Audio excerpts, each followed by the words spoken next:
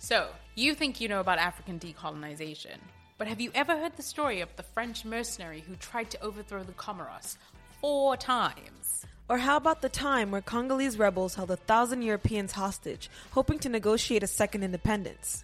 I'm Sarah. And I'm Lynn. And welcome to Bar Afrique, the podcast where we tell the unexplored stories of African independence over a drink. Or 5. We'll be dropping episodes weekly, so listen wherever you get your podcasts. See you then.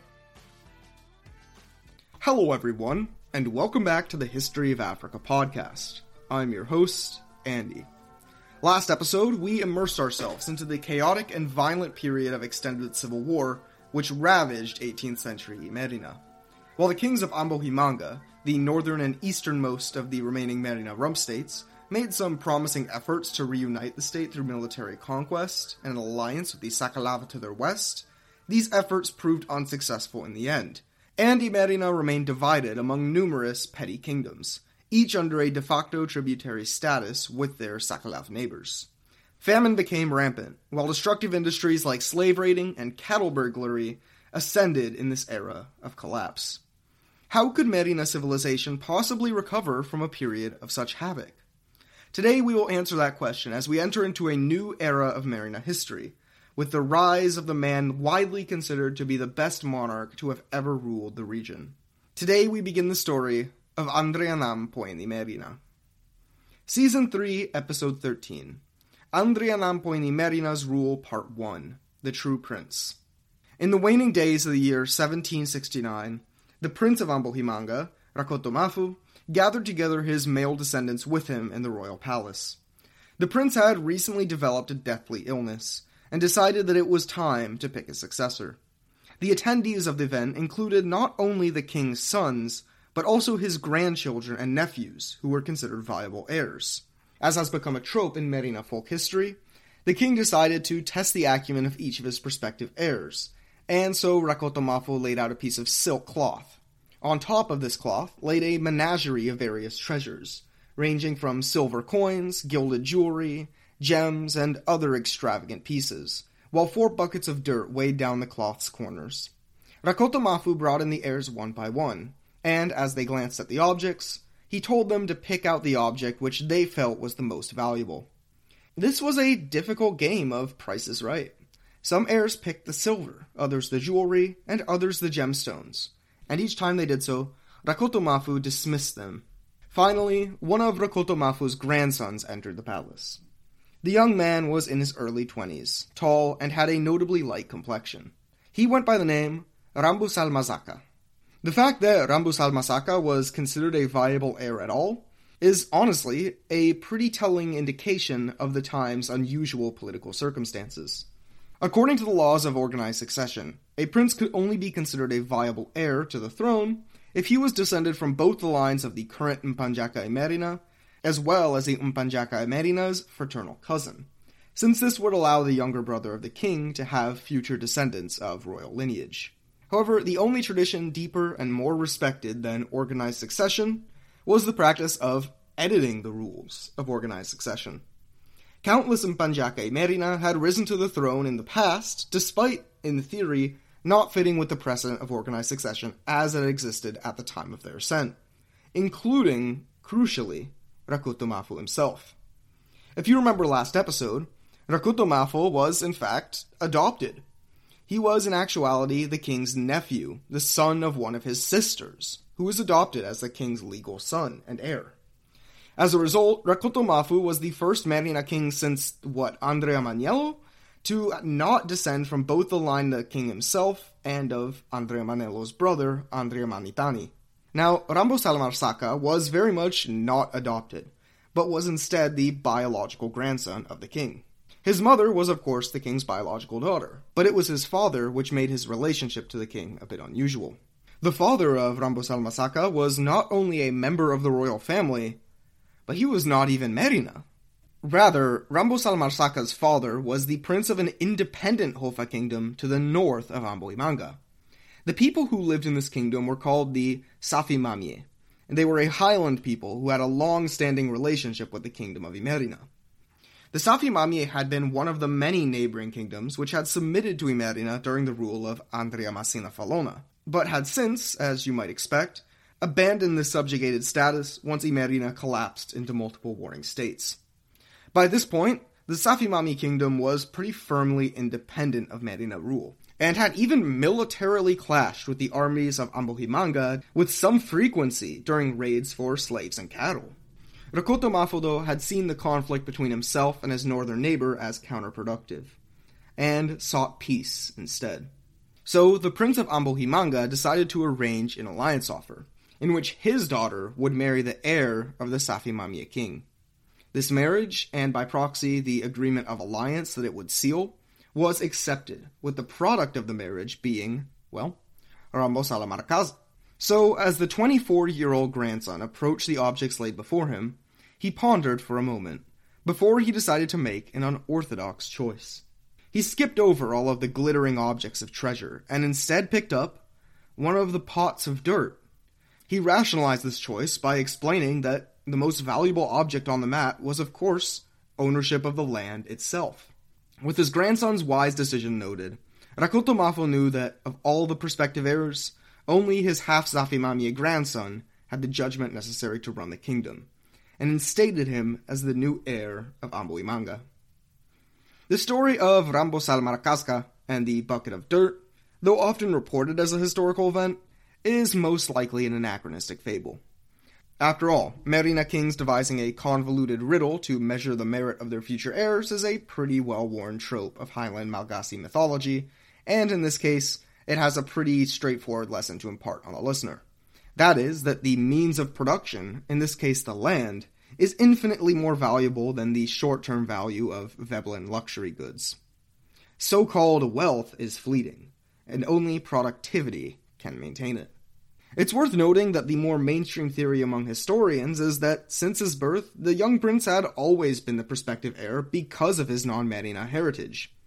Jeremy Rich argues pretty convincingly that the marriage alliance between Ambohimanga and the Safi Mamie hinged on the notion that the child born from the marriage would inherit both of the kingdoms.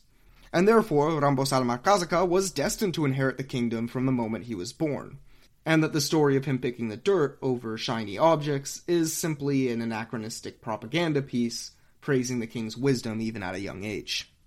Due to his noble heritage, Rambo Salmarcazca grew up in a life of privilege.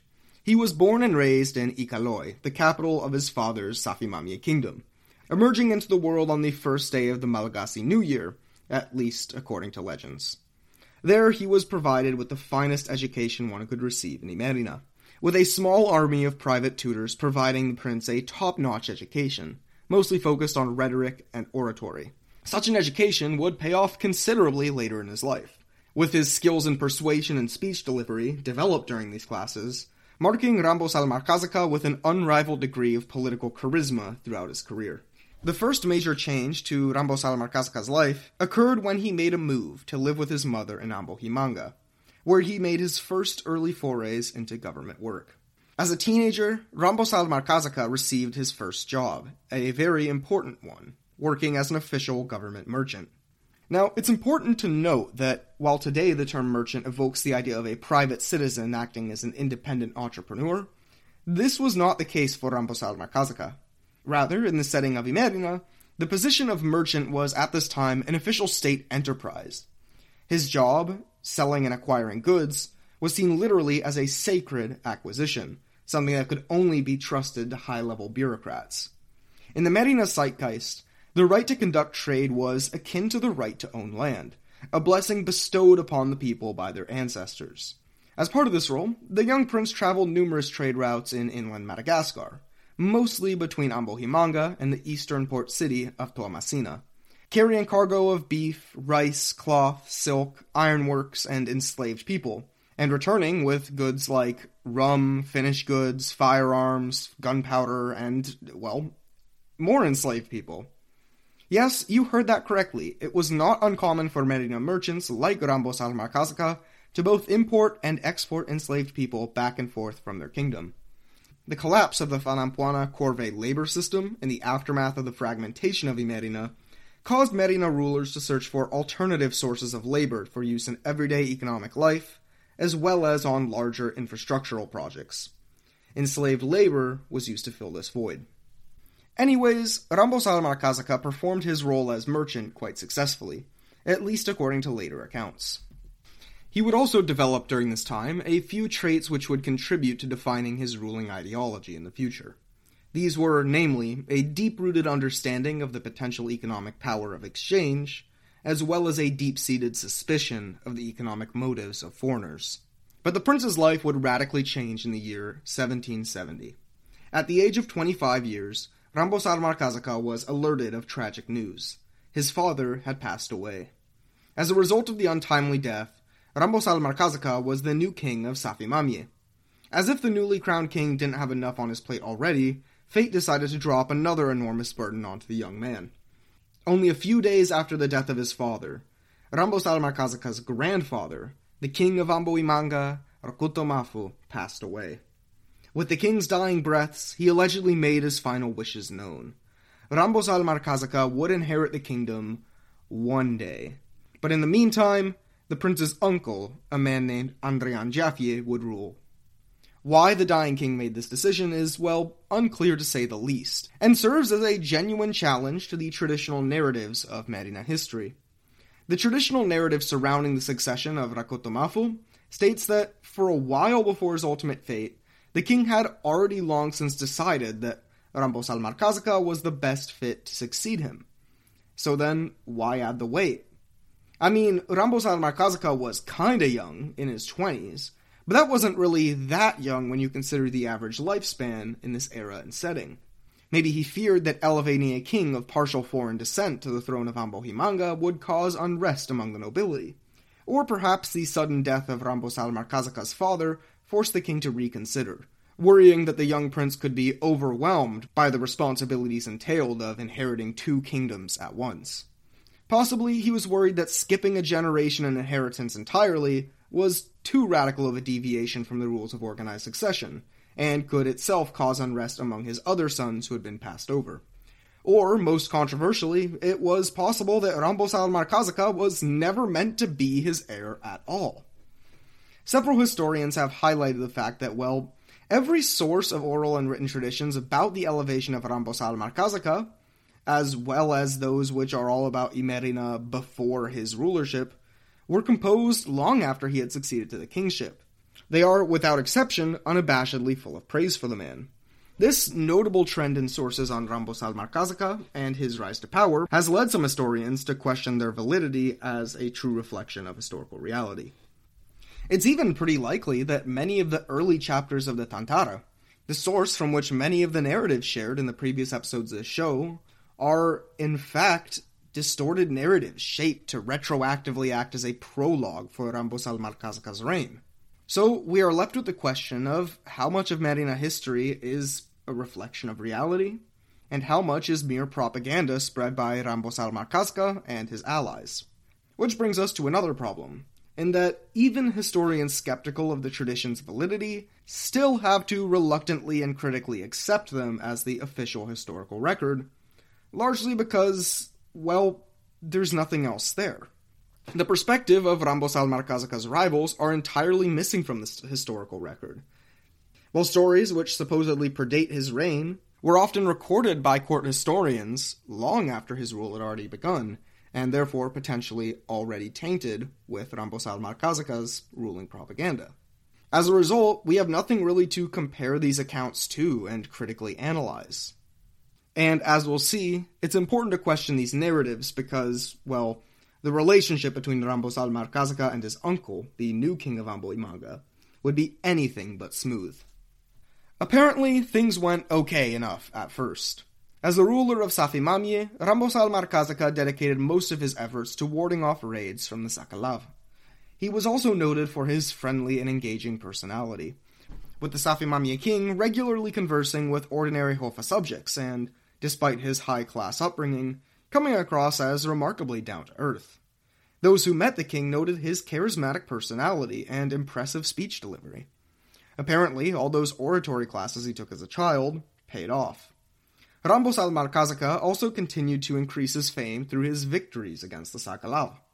In fact, according to one tradition, retold by Merina traditional historian Sitraka Rasorindrahanarye, the king of Zafimamie was so successful in repelling Sakalava raids that eventually he was even able to turn the tide of the war and go on the offensive. Little survives about the result or details of these campaigns, with the exception of one kind of funny anecdote.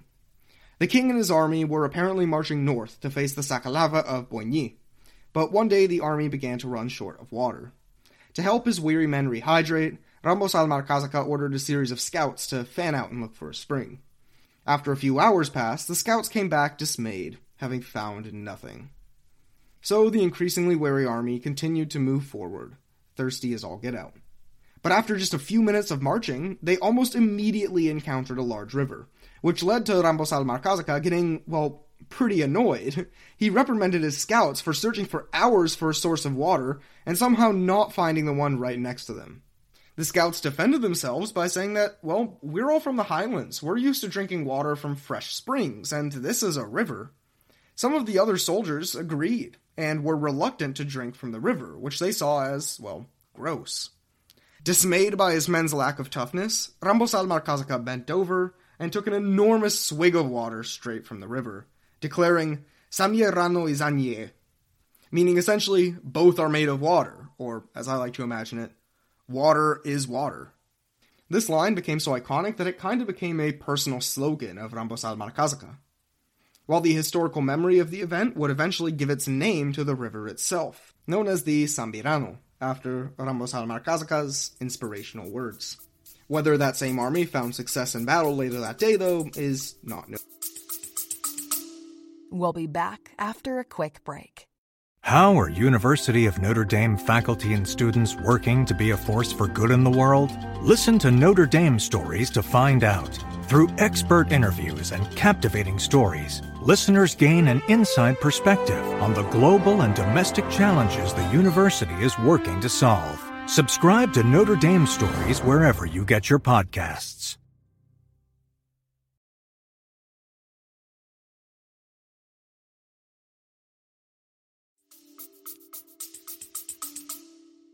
While Rambos al-Markazaca's fame was growing from his battles against the feared Sakalav, his uncle, Andrianampoinimerina, similarly began trying to cement his own reputation for greatness, but with different results. When it came to ruling Ambohimanga, Andrianampoinimerina had a difficult task ahead of him. Remember that Imerina at this point was still in the midst of a brutal state of civil war. Well, that same period of intermittent civil war had been going on for more than 60 years now when Andrianampoinimerina inherited Ambohimanga. By the 1770s, in fact, the civil war had only gotten more brutal and convoluted. On the one hand, there were the three remaining official rump states, each politically stemming from the fiefs given to Andriamasina Falona's sons, Alasora, Antananarivo, and, of course, Ambohimanga. Each rump king saw himself as the rightful successor to Andriamasina Falona's empire, and aspired to one day reunify his kingdom. But to further add to the confusion, 6 decades of civil war had seriously weakened the authority that even these rump states commanded in their extended territories. Rulers who had once pledged vassalage to Andriamasina Falona or one of his sons had often broken away. Local dames, once subservient to royal authority, had since turned away from the crumbling royal order, and instead chose to trust themselves in ensuring their own safety. For this reason, Imerina had now long since been divided not only among 3 major rump states, but also among dozens of other smaller independent kingdoms and self-governing village states. Anyways, Andrianampoinimerina's strategy in this ongoing crisis was to secure an alliance with his most powerful rival, the king of Antananarivo. The king of Antananarivo was a man named Boatsimarofie, and he had a reputation for being one of the most unstable and unpredictable warlords in Imerina. Boatsimarofie was not only a chronic alcoholic, but also addicted to a novel substance that was just now beginning to show up in Malagasy ports: opium. Merchants had recently started importing the highly addictive substance from India, dealing it in ports all over the world, including in Madagascar. Despite his prospective ally possessing these character flaws, Andrianampoinimerina still believed that such an alliance between the two kingdoms would be a productive and lengthy partnership. Perhaps surprisingly, Boatsimarofie agreed, and an alliance was sealed between the two with a diplomatic marriage between Boatsime and one of Andrianampoinimerina's daughters. But within under a year, Andrianampoinimerina's hopes for a lasting and productive alliance were almost immediately dashed, and he had nobody to blame but himself. In 1777, just a year after the marriage took place, the king of Ambohimanga decided to make a strange decision and betray his new ally in Antananarivo. Andrianampoinimerina invaded a nearby village called Marufatan, ruled by one of Boatsimerina's vassals. Whether Andrianampoinimerina was simply unaware of this diplomatic relationship, or if his attack was a poorly thought-out attempt at 5D diplomatic chess, take your pick. Either way, full-scale war broke out between Antananarivo and Ambohimanga. Again, this all happened barely a year after the securing of a marriage alliance. The war, on the other hand, lasted for 3 years. It was a bloody and mostly unproductive slugfest, although Andrianampoinimerina, I guess, mostly got the better out of his southern rival and managed to annex a few key hills around the two's frontier. The conflict between the two was put to an end when, one night in 1782, angered by the loss of one of his strategic hills, Boatsimerina's murdered one of his wives in a drug-fueled rage. Now, this wasn't Andrianampoinimerina's daughter who was on the receiving end of this murder, but the message was clear.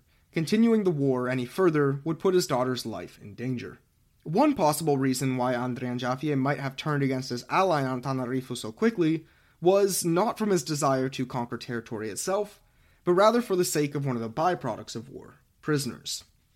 You see, from a very early point in his rule, Andrianampoinimerina had struggled to meet the tribute demands that had been imposed upon his kingdom decades earlier by the Sakalav kingdom of Poigny. In addition to beef, leather, and silk, one of the most valuable trade goods which the people of Ambohimanga gave up to the Sakalav to discourage raiding was enslaved people. The Merina were also far from the only group of people from whom the Sakalav were demanding tribute. In this same era, Sakalav domination extended far beyond Merina, and even, in some cases, beyond Madagascar. In the late 18th century, Sakalav raiders became the quote-unquote Vikings of the Indian Ocean, traveling by ship to raid destinations as far afield as East Africa and the Comoros Islands. If you want to learn more about the rise of Sakalav maritime raiding and its effects on the history of Comoros, then you can listen to our new premium episode all about the topic by supporting the show at patreon.com/historyofafrica. Not only do you get access to all sorts of premium content and perks, like behind-the-scenes episodes and the ability to vote on topics of new seasons, but you also support our project of free online African history education. And of course, to those already supporting the show, a heartfelt thank you. While Ambohimanga had in previous years been able to just barely make these tribute payments, starting in 1777, just before the breakout of war, Ambohimanga's Sakalav overlords began demanding even harsher tribute payments of enslaved people which Andrianampoinimerina struggled to meet. His new alliance with Antananarivo meant that he could no longer order his armies to raid their settlements or settlements under their protection. So, given the timing, it seems distinctly possible that Andrianampoinimerina's decision to betray his newfound ally was motivated by a desperate need to fulfill tribute obligations. After all, war with Antananarivo was less risky than antagonizing his Sakalav overlords. Prisoners captured from Antananarivo and their allies satisfied Sakalav tribute needs for a while, but as the war came to a halt from Andrianampoinimerina's fear of his daughter's safety, so too did his main source of POWs. Sakalav tribute collectors, impatient to receive their haul, began breathing down Andrianampoinimerina's neck.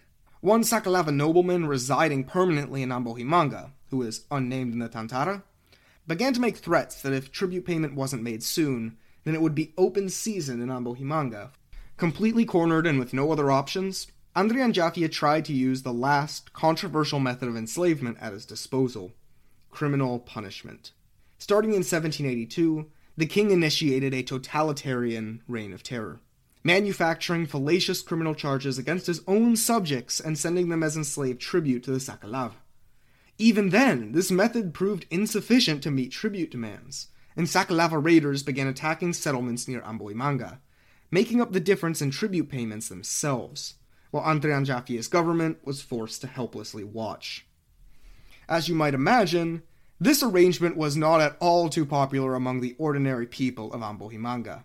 While their homes were being ransacked and their loved ones sold into slavery by Sakalava raiders, their government, rather than helping them, was simply waiting for an opportunity to trump up some criminal charges and sell them into slavery. As you might expect, many of these people were desperate for something, anything, to change. Some of the people of Ambohimanga, especially those personally affected by his policies of enslavement through the law and tolerance of sakalava raiding, began to entertain an idea. Rumor had it that guy up north, Rambosal Markazaka, seems like he's pretty good at fighting off the sakalav. I mean, if he's set to inherit our kingdom eventually anyways, wouldn't it be nice if someone, sped up the process? These attitudes of discontent and the popular favor of Rambosal Markazaka's rule were not obscure or hidden from Andrianampoinimerina. In fact, Andrianampoinimerina began to speculate that his nephew might be the one egging on the coalescing and growing flames of rebellion. As a result, the king of Ambohimanga initiated a new project to assassinate his nephew, and instead offer his own son as an alternative heir to the kingdom. According to the Tantara, Andrianampoinimerina invited Rambosal Markazaka to stay in Ambohimanga for a while, and then proceeded to hire several hitmen and instructed them to assassinate Rambosal Markazaka while he slept. The plan likely would have succeeded if not for the intervention of another one of Rambosal Markazaka's uncles. Not wanting to see his nephew killed by his tyrannical brother, this other uncle warned Rambosal Markazaka of the upcoming attempt on his life. With this advanced knowledge, Rambosal Markazaka now knew to avoid his uncle's invitations, and fled back north. With his assassination attempt thwarted, Andrianampoinimerina was no longer secure in his power, and his nephew was now fully aware of the king's murderous intentions. However, as if things couldn't get any worse, a new army suddenly appeared on Ambohimanga's southern frontier. It was not the armies of Antananarivo. No, they were busy fighting another pointless fratricidal conflict against Alasora. It was an army of buzzing insects. A cloud of locusts, numbering in the millions, swarmed over the rice crops of Ambohimanga. With the old hydraulic infrastructure of the past no longer functioning, the people of Imerina had long since been forced to revert to the old practice of dry rice farming. With their rice crops exposed to the sky, the locusts feasted, with the Hofa farmers only able to feebly swat at the enormous cloud of bugs. As the swarm passed over the mountains of Ambohimanga, they left nothing in their wake. The entirety of Imerina, already decimated by decades of intermittent war, raiding, and a moderate famine, now had to contend with the worst famine it had seen in its history. Fair or not, many important figures in Ambohimanga placed the blame for this unending catastrophe at the feet of their king. A conspiracy was born as 12 important noblemen and palace bureaucrats joined forces and vowed to end Andrianampoinimerina's tyrannical rule. As had been the case in previous rebellions, the leader was the head Sikidye reader, or maker of days, a man named Ratondro. Ratondro, combined with his other conspirators, arranged for a trap. After making contact with Rambosal Markazaka, they agreed that he would return to Ambohimanga. As word got out that the prince was crossing the frontier, Andrianampoinimerina immediately received news of his arrival and sent out his assassins. Rambosal Markazaka, having sacrificed a goat as a protective measure ahead of time, patiently waited for them to arrive. When the assassins eventually found the Safimamie prince, he was surrounded by more than 24 armed guards plucked from the subjects of his supporting nobles. The guards quickly dispatched the outnumbered assassins, and, with Rambosal Markazaka at their helm, marched on Ambohimanga. Isolated and now without his finest soldiers, Andrianampoinimerina immediately abandoned his palace and fled south. Refusing to give up his seat of power, the old king held up in the southernmost point of his authority, the town of Ilafye. This area was one Andrianampoinimerina knew well. He had acted as the governing Andriana of the region when his father was still king. Andrianampoinimerina knew that if anyone was still loyal to him, it was the nobles of Ilafye. His deep roots in the town did pay off, and he was able to raise a relevant army to try and retake his throne. But Rambosal Markazaka and his supporters had an army of their own. In 1787, the two sides met on the battlefield, with Rambosal Markazaka emerging the victor. Andrianampoinimerina, now without an army and with no base of local support, continued to hold on to his claim and fled south to Antananarivo, where he was begrudgingly harbored by his former ally turned enemy, Boatsi Marofye. The now deposed king pled to the ruler of Antananarivo to help him raise an army and overthrow his treacherous nephew, but Boatsi Marofye was not interested. The armies of Antananarivo were already spent from the long campaign against Alasora, and his kingdom was in tatters from the fallout of the locust plague. Disappointed by this response, Andrianampoinimerina moved on to Alisora, where he made the same proposal and received the same response. This was the beginning of, essentially, an extended tour of rejection, with the once king of Ambohimanga traveling now to small villages hoping that someone, anyone, would support his reconquest. And a few men did join his banner, allowing Andrianampoinimerina to lead a protracted guerrilla campaign against his nephew. However, one day the deposed king decided to travel to his former base at Lafie, probably in an effort to recruit any remaining supporters he could find. While trying to sneak into the town, Andrianampoinimerina was spotted by a group of Rambos Almarkazka supporters and murdered, marking the end of this brief southern insurgency.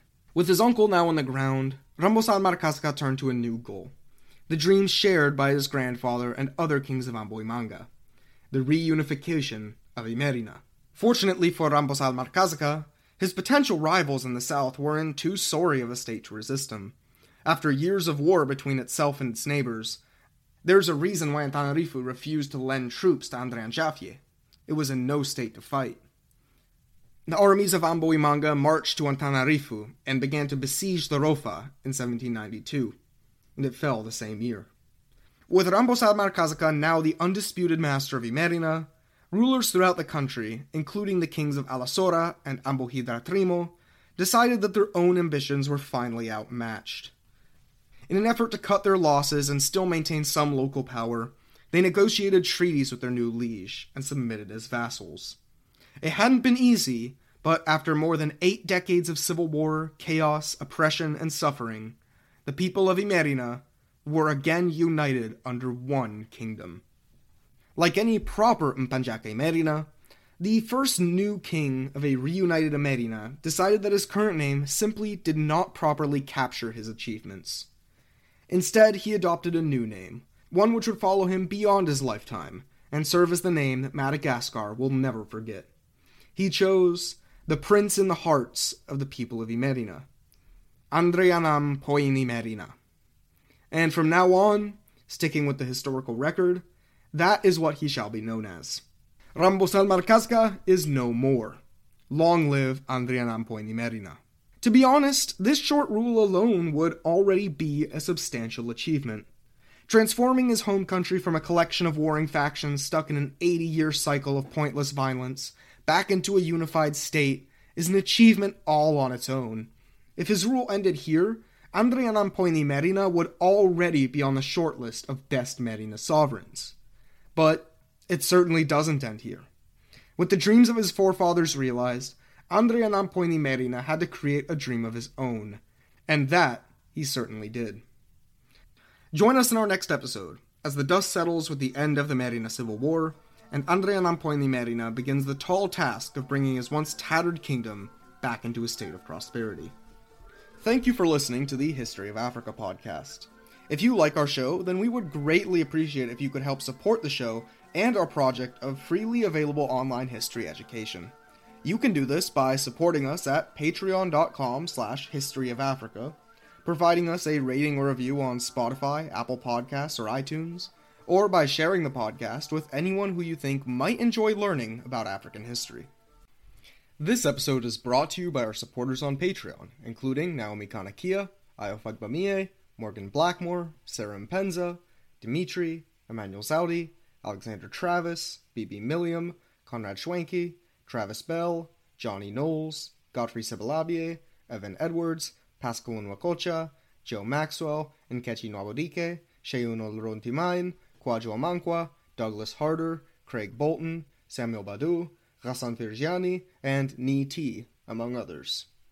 Thank you all for supporting the show. It really, really, really means a lot.